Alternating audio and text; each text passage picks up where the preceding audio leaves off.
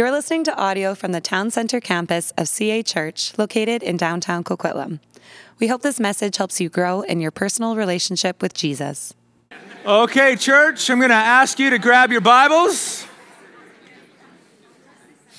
Grab your Bibles or your Bible app, and I'd like you to turn to the Gospel of Luke. The Gospel of Luke, chapter 23. We're stepping into a new series today that's going to lead us all the way until Easter. We're going to read from the Gospel of Luke, chapter 23, verses 26 through to, where am I going? Through to 34. 26 through to 34. And out of respect for God's word, if you're able, I'm going to invite you to stand. What happened? All right.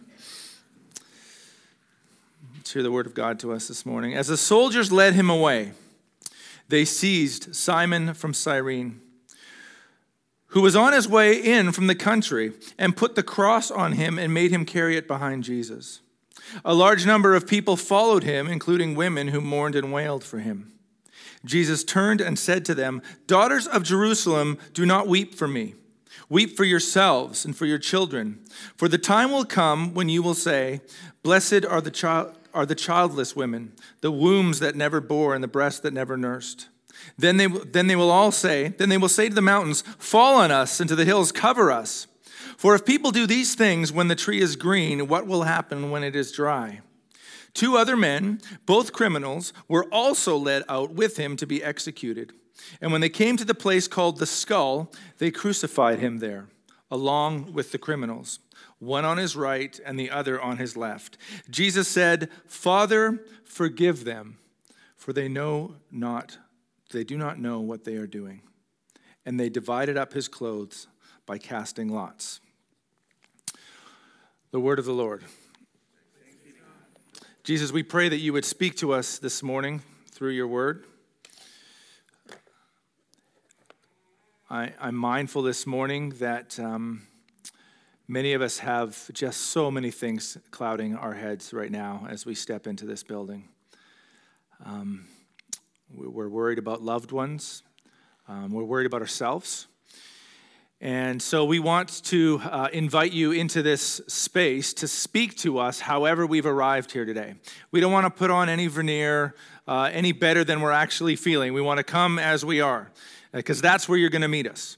And so I pray you'd soften us, and we would be ready to hear from you this morning. We pray this in your name. Amen. You guys can take a seat. My name is Brad. I'm one of the pastors here. And very excited to have you here. I met a few newer people this morning who are just beginning to call this their home, and we're very glad to have you. We are stepping into a new series this morning, as I mentioned, and it will lead us into Easter. It's going through this season, what the traditional church would call, it's a season of Lent, of anticipating. And it's a series that's going to look at the 7 statements of Jesus on the cross. Some of you maybe have heard them before, called the 7 last words from the cross, which makes no sense because they're phrases. So I don't know why they're traditionally called that, but so much is going on in this narrative. You might have noticed, like, this narrative just jumps right in. There's so much stuff we like, especially if you're new to church, like, how did we get to this so quickly? Many of Jesus' disciples were going, how did we get to this so quickly? So much has taken place as we join in on this kind of conclusion of Jesus' ministry, and it's all culminating in his crucifixion. Jesus is healed. He has taught, and he's taught in a way that people have said, this guy teaches better than any of our religious leaders. He teaches, but he's never sat under any leader. So how does he have all this wisdom? He has shown love, and he has been accepting of those who have felt like they are on the outside.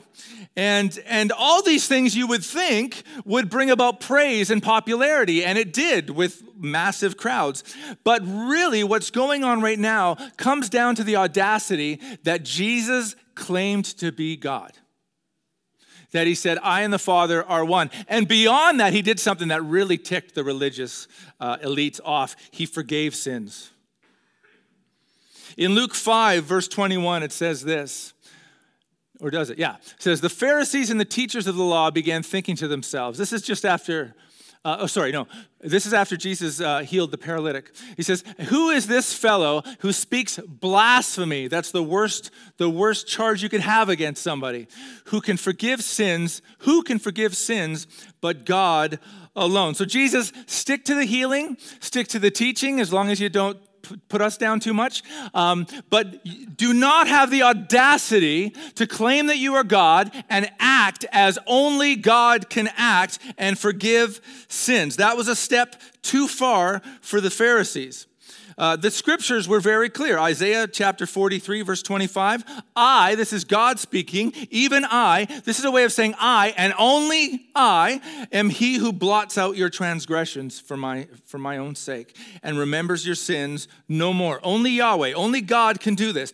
Now, people around the Pharisees were beginning to draw these connections as Jesus wanted them to. Wait a second. Only God can forgive sins, and this guy's healing sins. God has claimed that he will heal all our diseases. And here is this man claiming to be God who's healing all our diseases. And he's forgiving sins. They were beginning to get it.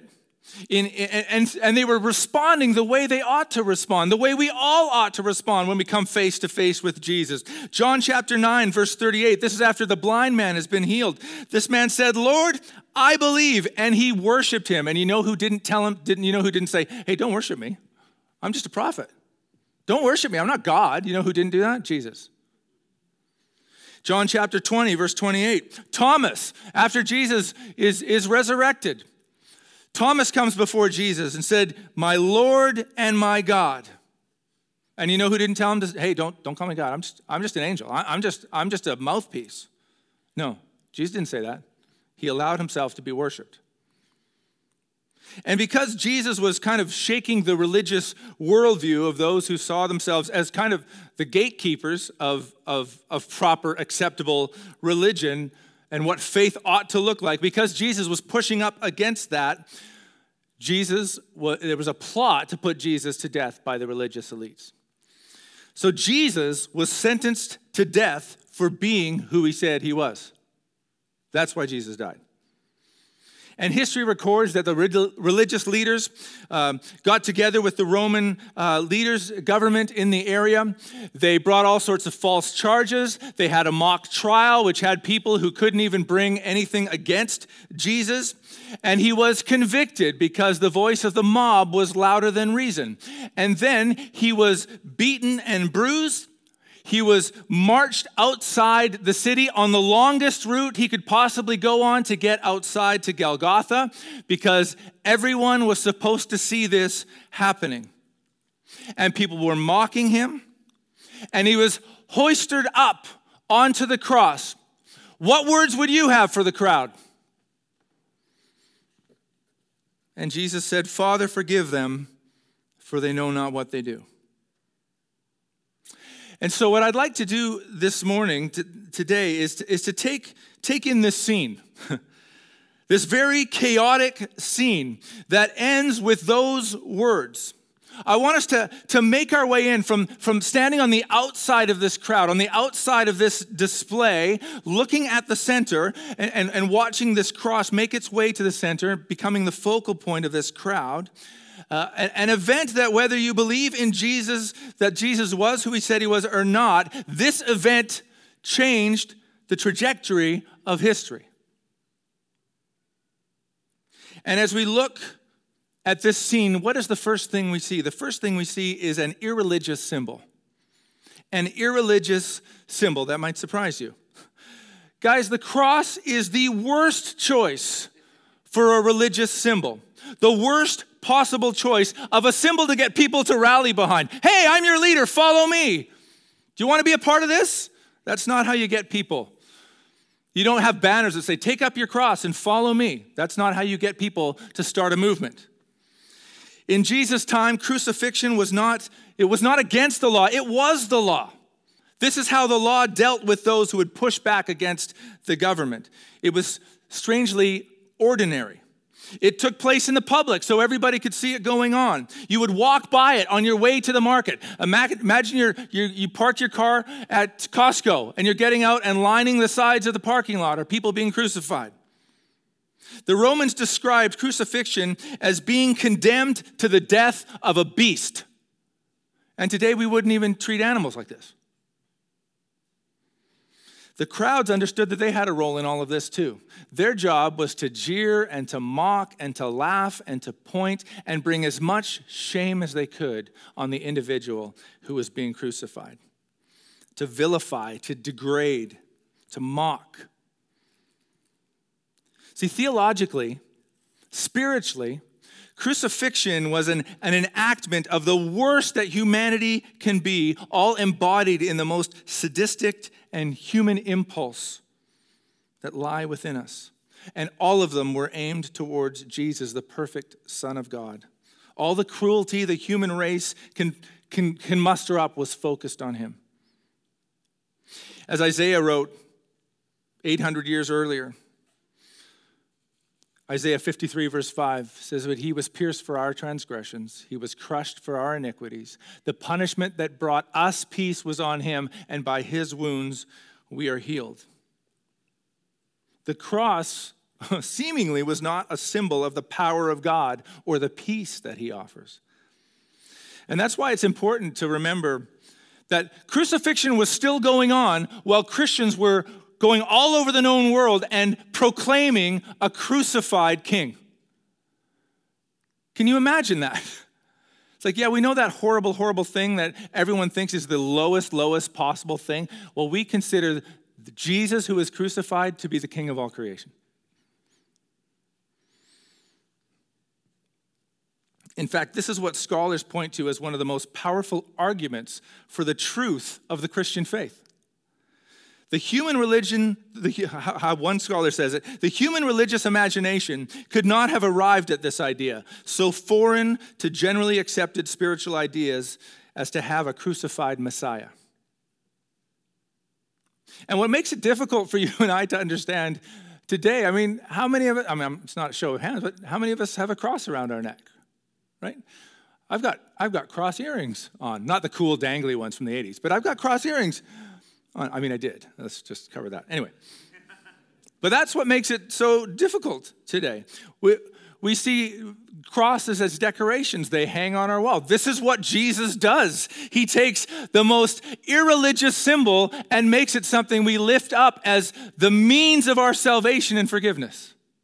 And he does that with lives. I don't know how low you think your life is, but he can elevate it. He will elevate it. But the cross is actually in no way religious. As Minister Fleming Rutledge points out, she says, the cross is in reality, by a very long way, the most irreligious, unspiritual object ever to find its way into the heart of faith. That's what Jesus does. But here's the thing. The cross does what no other symbol can do. It gives the greatest focal point of the depth of human sin and even deeper resources of Christ's love. The cross is where the depth of humanity's sin and the even deeper resources of Christ's love intersect. It is powerful because it's so irreligious. And as we step closer, as we see this irreligious spectacle going on, and we step further, we step closer into the crowd, to this dramatic display, what do we find? We find a chaotic crowd. A chaotic crowd. You can find everything in this crowd. Different motives, different desires. We have the soldiers. They're at the very beginning and the end of the text we read in verse 26 and at the end of verse 34.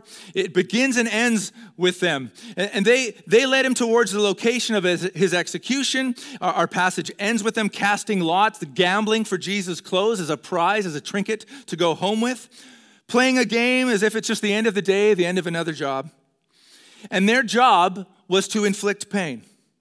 Their job was to make a spectacle, to be the strong arm of the Roman emperor in the outback area of Judea, aimed to strike fear into anyone who would attempt to push back against the government. We see Simon of Cyrene. Cyrene is in northern Africa, in modern-day Libya, 1,300 kilometers away. And it says he was just on his way in from the country, and he gets the cross slapped onto his back. He's pulled in. It doesn't really imply he even knew what was going on. He's just kind of showing up, and they're like, hey, can you help us with this? He's a foreigner from far away. Probably there for the Passover, which was about to take place. There's a handful of synagogues that were in the first century that were in the area of Libya, modern-day Libya. And he's grabbed by the soldiers and he's forced into the narrative of Jesus. We have the daughters of Jerusalem. Now, there's a lot going on here.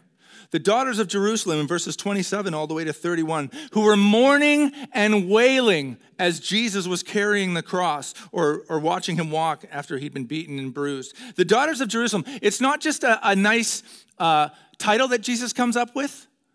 It's not like a prophetic, daughters of Jerusalem. That's not what's going on. The daughters of Jerusalem, as scholars understand, historians understand, were actually a group of women who were paid. It was their job to follow people who were about to be crucified and wail and cry for them. So you could kind of go out of your way if someone in your family was about to be crucified and they had no friends. You could go and pay the daughters of Jerusalem, and they would follow them and cry and wail for them. In some ways, you would say they're being paid to give lip service. And Jesus turns to them and he says something very unnerving. He turns to them and he says, daughters of Jerusalem, do not weep for me, weep for yourselves and for your children. For the time will come when you will say, blessed are the childless women, the womb that never bore and the breast that never nursed. Then they will say to the mountains, fall on us. And to the hills, cover us. For if people do these things when the tree is green, what will happen when it is dry? Now, what's all this about? In the midst of Jesus' suffering, he calls on these women to prepare themselves for something terrible that's going to happen. Jesus says there's going to be a time when you're going to say, nobody should bring any children into this world. We only know suffering and pain. We should stop bringing children into this world because things are so horrible. And something terrible is coming to Jerusalem, something that Jesus cries about earlier. In Luke chapter 19, it says this. It says, as he approached Jerusalem, this is just a week earlier, and saw the city, he wept over it. And he said, if you, even you, had only known on this day what would bring you peace, but now it is hidden from your eyes. Got the next slide there? The days will come upon you when your enemies will build an embankment against you and encircle you and hem you in on every side. They will dash you to the ground, you and your children within your walls. They will not leave one stone on another because you did not recognize the time of God's coming to you. That phrase, the time of God's coming, is a phrase that the Jews would have heard over and over and over. The day of the Lord, the day of God showing up because the children of Israel had left him behind. In the midst of Jesus' own suffering, that is his concern.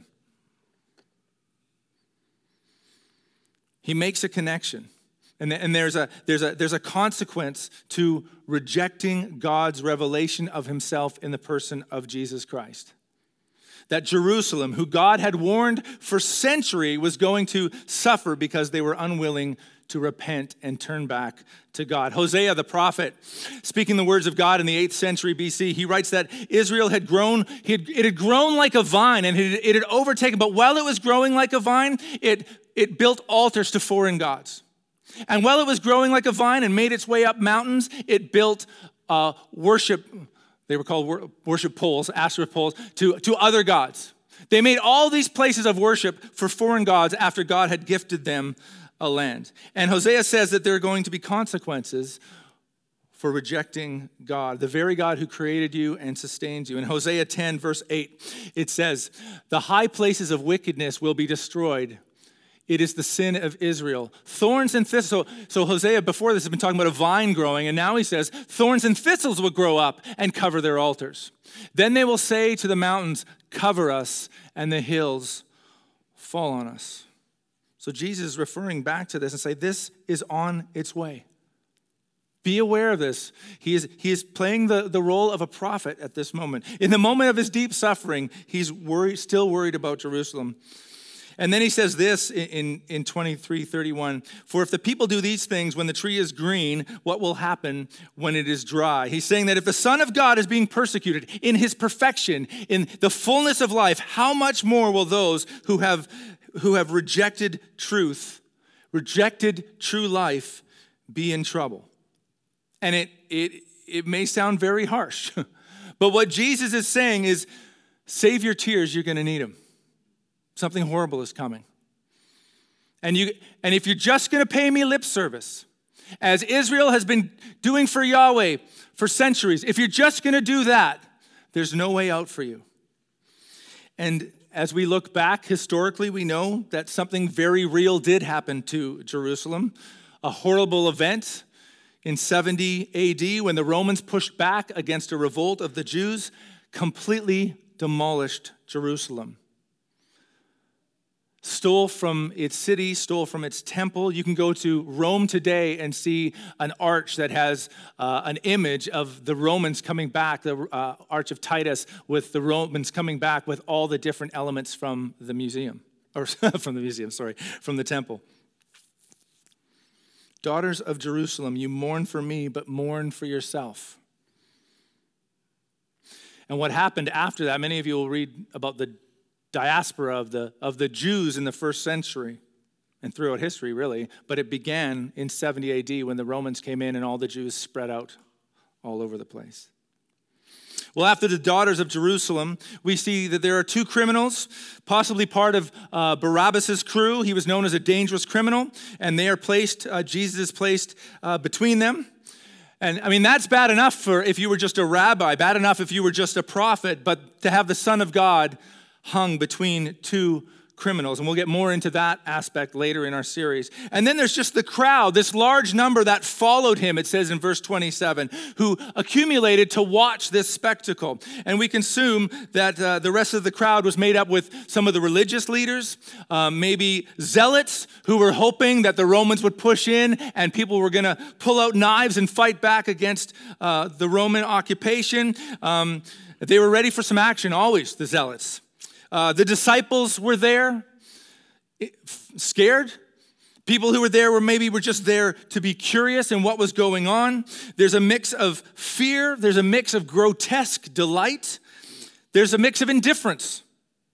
And at the center of this crowd, crucified on an irreligious symbol, we find Jesus. We find on his lips a seemingly illogical response. And a logical response. He said, Father, forgive them, for they do not know what they're doing. Some have argued that Jesus is simply speaking to the soldiers beneath him. I think in light of the whole text, Jesus is speaking to all of those who are in front of him. Speaking to you and I. The soldiers who physically hammered nails through his hands and feet. I mean, that would make sense to call out to God for their forgiveness. But also the religious Jews who lied to get Jesus arrested and condemned. The daughters of Jerusalem who were offering artificial sorrow. The disciples who ran when he was captured. The criminals at his side. Jesus' statement suggests that this crowd is in the grip of something that they don't fully comprehend. That's why Jesus' words are so life-giving. Forgive them, for they know not what they do. The innocent one, the perfect Son of God who hangs on this irreligious symbol does not welcome our chaos into a new religion. That would solve nothing. Religion is just grasping in the dark. Religion simply wouldn't do for those who know not what they do. Because religion can't go deep enough. The only life-changing, history-changing words that can be uttered by the perfect Lamb of God, our Father, forgive them, for they know not what they do. He didn't look at the chaotic crowd and see enemies, he saw victims. How many times when we hear news stories or are find ourselves pushing up against some of the ideologies of the day that are hurtful, and our back gets up and we get angry. Do we see victims of darkness, or do we see enemies? Jesus would look and see victims and pray for their souls and pray that the Spirit would reveal truth to them. Pray that the Father would forgive them. But here's the beauty of forgiveness for those who know not what they do. First of all, because we're all sitting in here as people who sin and often know not what we do. That's why it's so important. It's so overarching in its power to say, forgive them for they know not what they do. It digs deeper than our intention. That there is nothing you can do or could ever do or say or be that would be beyond the reach of Jesus' prayer. Isn't that wonderful? Nothing at all. And the challenge to us in that is that it also means that no one else is outside of the power of this prayer. No one else is outside the invitation of this prayer. It saves us from wondering if we've sinned in a way that will dismiss his love for us. You think you're an enemy of Jesus? You think maybe you are a bystander? You are broken? Just one unknown and unseen by Jesus. His forgiveness is for you. You might say, yeah, but I've held my fist up to the heavens. I've lived a life rejecting him. I've heard, as the song says, my mocking voice among the scoffers. You might say, I've paid no attention to him. You might say, I've only paid him lip service. Paul reminds us in Romans 3, in a very familiar verse, for all have sinned and fall short of the glory of God, and all are justified freely by his grace through the redemption that came through Christ Jesus. Now, I know, if anyone has attended here for a while, I know that I've got some Greek scholars in here. When that verse says, all have sinned, in the Greek, do you know what that word all means? All, that's right. Good. And all are saved by grace. You know what that word all means? Greek scholars. It doesn't matter who in the crowd you identify with, but it does matter how you respond. We see that in Jesus' words, don't we? It does matter how we respond. It doesn't matter how you came. Jesus is not concerned with how you came. He's very concerned with how you head out of here. That's the beauty of those words. Forgive them, for they know not what they do. Now, the final words in the text that I read, the text that we read this morning, immediately following Jesus' words of pleading with the Father to show mercy and forgive, it says this, and they, being the soldiers, divided up his clothes by casting lots. Does that ever fall with a thud? After the soldiers have done their job, have accomplished their goal, they go about their business, like someone might hang out after work, play cards or something, having a laugh. The soldiers, by gambling for Jesus' clothes, fulfill an ancient prophecy. In Psalm 22, and we'll be hitting more of Psalm 22 through this series. In Psalm 22, verse 16, says, dogs surround me. A pack of villains encircles me. They pierce my hands and my feet. All my bones are on display. People stare and gloat over me. They divide my clothes among them, and they cast lots for my garment. Powerful text for being written 900 years, 1,000 years before the crucifixion of Jesus. They do not know what they do. Forgiveness from the highest authority is available, and they are content to go about their day. Theologian William Hendrickson reflects on the soldiers this way. He says this. Do I have it up there? Maybe I missed it. No, there it is. He says, poor soldiers. How much did they take home from Calvary? A few pieces of clothing? No. I mean, yes. A few pieces of clothing. No truly penitent hearts, no renewed visions, no changed lives, no Savior. So the question for us this morning, in light of the far-reaching, the all-encompassing offer of forgiveness is, what do we leave with this morning? Regardless of where you would have stood in the crowd, on offer for you is something completely irreligious. Why is it irreligious? Because it's free.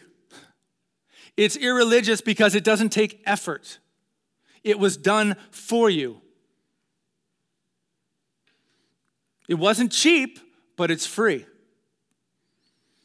Ephesians 2:8-9 says, "For it is by grace you have been saved through faith, and this is not from yourselves. It is a gift of God, not by works that no one can boast." Christianity does not say, do this, do this, do this, do this. It looks at the cross and says, done. That is what is on offer in the forgiveness of Christ. The forgiveness on offer 2,000 years ago is the same forgiveness that is on offer this morning. And as John wrote in 1 John, if we confess our sins, he is faithful and just to forgive our sins and purify us from all unrighteousness. And many of us come and go on Sunday mornings and leave with nothing more than tasty cookies. And some of us who come and go and miss out on Sunday mornings are sometimes preaching the sermon and miss something better that Jesus wants to do for us. So the religious elite, the mockers, the bystanders, those who weep, the criminal, Jesus' offer still stands. So I don't care how you came here today. I don't care what you think you have in the closet that he can't discover. Secret, he's already discovered it. And he loves you no less. He doesn't love a future version of you once you get it together. He loves you as you are at this moment and loves you enough not to leave you that way. Let's pray together.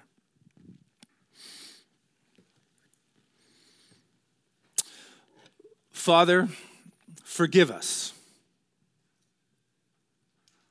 Father, forgive us, for we know not what we do. It's a phrase we could repeat every day, and we could be overwhelmed by the burden of our sin and the intricacies of our hearts if your offer was not so complete and welcoming. In our sins of commission and our sins of omission, where we know full well what we're doing, when darkness simply deadens our spiritual senses, we thank you that your offer of forgiveness still stands and makes a way for us into your family. Gives us a right to be called children of the living God. So, Father, we come before you, often feeling the chaos of the crowd, the anger of differing ideas, the fear of being found out. And through the noise and the voices and the wailing, may we hear your words this morning. Father, forgive them, for they know not what they do. And Father, if there are any here this morning who have never made this step out of the chaos and into your forgiveness, give them the courage this morning to do so. And just before the band leads us in a song, I'm just going to ask you in silence to do a little business with Jesus.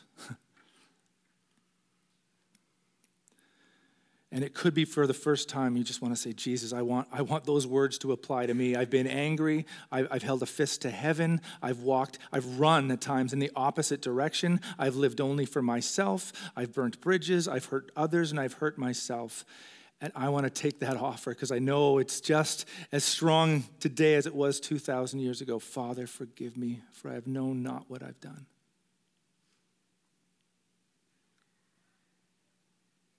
And I'll remind you, if we confess our sins, he is faithful and just, and he will forgive us our sins.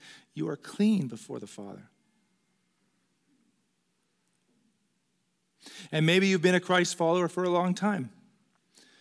And there's just certain things that you've been going through that you have not been placing Christ in the center. You've been trying to balance it on your own. You've been trying to hold it up on your own.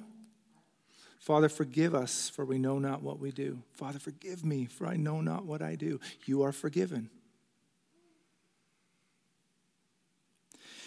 And Father, for all of us who have sinned in ways we're fully aware of this week, have sinned by doing things, and we've sinned by holding back.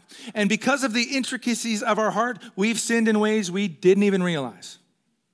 Father, forgive us, for we know not what we do. I thank you that your forgiveness is so all-encompassing. It digs deep, deeper than our sin could ever go. Your grace is much greater. And so for those of us who have welcomed you in and welcomed your forgiveness in, may we leave this place in light of who we are because of what you have done for us. Leave here in light of the fact that our sin is left there on the cross. You absorbed it into your body, and by your stripes we are healed. May we leave this place in joy and hope. In Jesus' name, amen. Thanks for listening to this message. If you've been listening to our sermons, but you're not a part of a church community, we would love to have you join us. You can go to cachurch.ca to find out more about getting involved in the life and mission of CA Church.